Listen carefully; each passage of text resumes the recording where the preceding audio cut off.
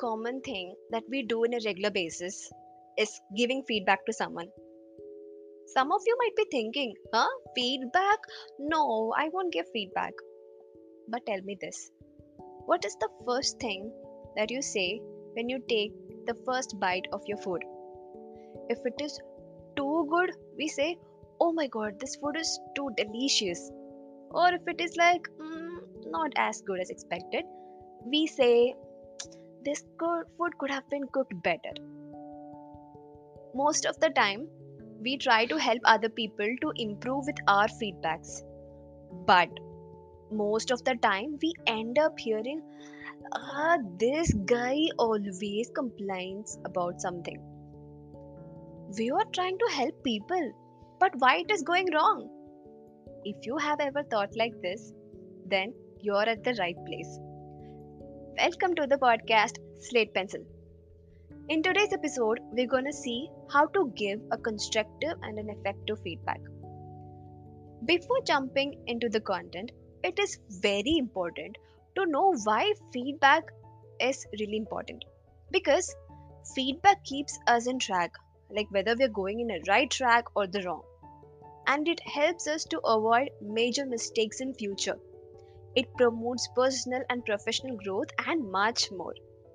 As it is so important, it is also important to know how to give feedback without offending anyone. We have 5 following things to keep in mind before or while giving the feedback.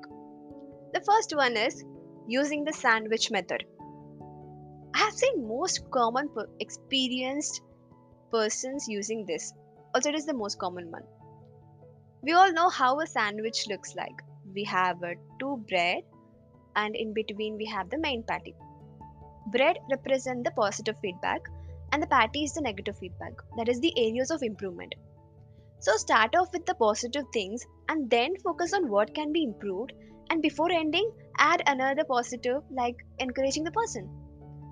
This helps the person to understand that we are actually helping them for their improvement and they don't feel offended. So next time, instead of saying, hey, the food is too bad, we can say, hey, you cook really well, but surprisingly today the salt is more. But don't worry, it's okay. We'll adjust as the other dishes are really great. The next one is focus on the situation. The most common mistake that we do is we always point out what they did or what they didn't do from our point of view. We forget to focus on the situation. To put it more clear, imagine your coworker comes really late for the client meeting. It creates a negative impact on them. We usually say, hey, you could have come earlier. If it happens more than one day or we say more than one time, they might think like, I am coming on time every day, but only on some occasions I come late. But these guys making a scene out of it. So instead of that, we should focus on the situation, that is, why it happened in the first place. Then we can see the impact because of that. That is, hey, I know you always come on time, and today it is understandable that due to some unavoidable situation you came late. I'm afraid that it might create a bad impression to the clients. It is okay for now, so next time just plan beforehand. Here, you're not only focusing on the situation, but also telling the impact why it is not good to do this. So, they will understand the depth of the issue even more. The third thing is try to give a solution. We often explain more about the areas of improvement, like, hey, don't do this, do that. But sometimes we forget to give the solution for the actual problem. Many people had told me that I speak way too fast, but most of them never told me how to reduce my pace. And I was keep on talking in my own pace, like how do I reduce? And I was thinking a lot. And finally, I got few people who told me the better solution. So, if you also know the solution of the problem, it will definitely help the people to improve. The fourth thing is always be specific. Most of the time, we say people that, hey, could have done this better.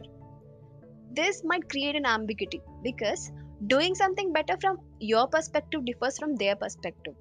So we need to be more specific, like, hey, could have done better by planning ahead to avoid last minute problems and having a backup plan. Okay, I'm going more technical here. Let us take our previous example. Instead of saying, this food could have been cooked better, we can say, hey, if you add more masala and extra butter and less salt, this will definitely make this food delicious.